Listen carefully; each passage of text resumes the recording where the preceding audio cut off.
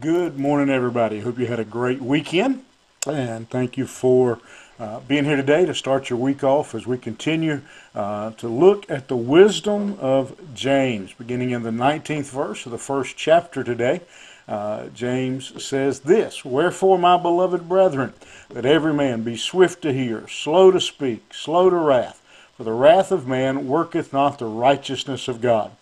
Wherefore, lay apart all filthiness and superfluity of naughtiness, and receive with meekness the engrafted word, which is able to save your souls." Most of this week, we will be looking at this particular paragraph, where James, as we've been looking at the first chapter, has been talking about temptation. Now he's going to give us several things to help us be prepared to be able to overcome temptation. And we just read the first one, and it is pretty clear there to hear, to obey, to read, to know the Word of God. Then the next section we'll look at, he takes that and takes it a very important second step, not just to hear the Word of God, but then to be a doer of the Word of God. The third element that he will discuss is that we learn to control our words, and then finally the practice of pure religion. And so those are the four things we'll be looking at here in the book of James this week. So if you want to again start with me, we'll be there beginning in the 19th verse.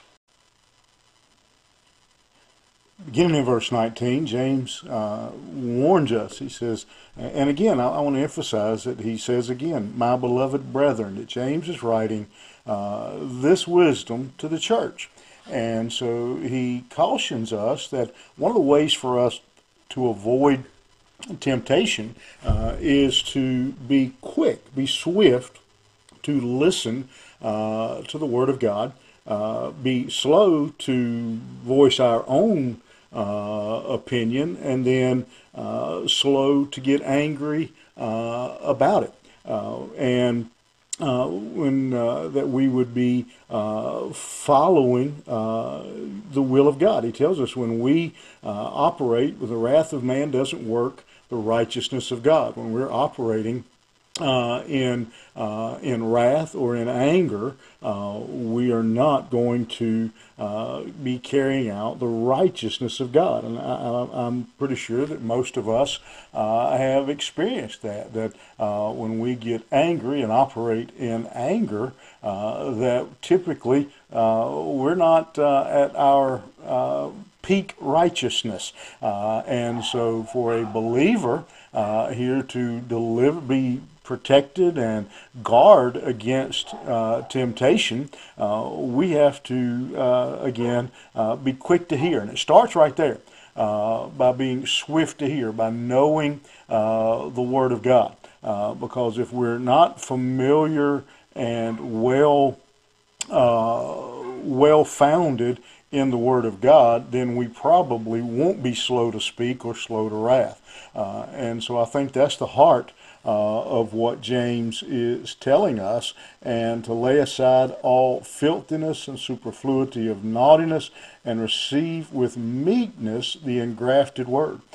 Even when you don't like it, he says we lay aside anything that would interrupt or hinder us from being obedient to the Word of God, and we receive it with meekness. We receive it as a child being directed or given instruction from their father.